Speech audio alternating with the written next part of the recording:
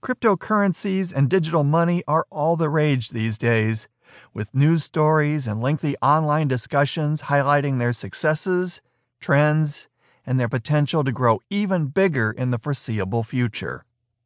It is highly likely you have already heard or read quite a bit about cryptocurrencies, and your curiosity has been aroused enough for you to try and learn more about this trend in investing. Cryptocurrencies are no longer just the stuff of nerds and underground markets, although they did start out that way. Bitcoin, the largest and most popular of the cryptocurrencies, brought this sector into the open and made it a fixture in today's tech-driven, mobile, and increasingly cashless society. Because of the rise of cryptocurrencies, the world's banks, governments, and financial firms have taken notice and are finding ways to adapt to digital money. So how exactly do cryptocurrencies work?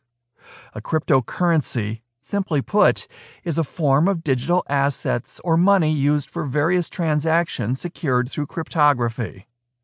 Cryptography is the utilization of different techniques or methods for securing communication via third parties or adversaries. In the world of cryptocurrency, all transactions are constructed, analyzed, vetted, and secured from the public through cryptographic methods. Cryptography itself is not exclusive to cryptocurrencies, as various forms of cryptography exist in different areas of modern life, such as information security, computer science, automated teller machines, electrical engineering, military communications, e-commerce, computer passwords, mobile banking, and other applications. For cryptocurrencies, Bitcoin in particular, blockchain technology using cryptography gave credence to their use as secure, accurate forms of digital currency. But cryptocurrencies were not always seen in such a positive light, especially in the earlier days when it was shrouded with secrecy and misunderstanding. The United States Senator Thomas Carper said, "Virtual currencies, perhaps most notably Bitcoin, have captured the imagination of some, struck fear among others, and confused the heck out of the rest of us."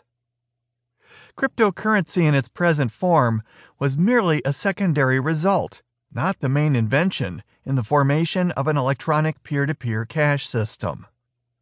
The inventor, Satoshi Nakamoto, had set out to create this electronic and decentralized cash system that prevented double spending. Naming his system Bitcoin, Nakamoto announced in January 2009 on SourceForge, announcing the first release of Bitcoin, a new electronic cash system that uses a peer-to-peer network to prevent double spending. It's completely decentralized with no server or central authority. Before Nakamoto's Bitcoin came along, there had been several attempts to create electronic currency systems, mostly in the 1990s. For instance, Nick Szabo's BitGold, launched in 1998, was an electronic currency system that required proof of work functions from users, with all data collected and published using cryptography. Before BitGold, a notable electronic money corporation was DigiCash, founded by David Chaum. It also used cryptographic processes for transactions, but declared bankruptcy in 1998 and acquired by another digital currency company, eCash Technologies. Cryptocurrencies, like Bitcoin, work much like any other electronic payment network regarding accounts, balances, and transactions. However, cryptocurrencies bypass state-backed currencies, replacing them with digital assets that are not bound by international borders, with security protocols that are difficult to forge or override.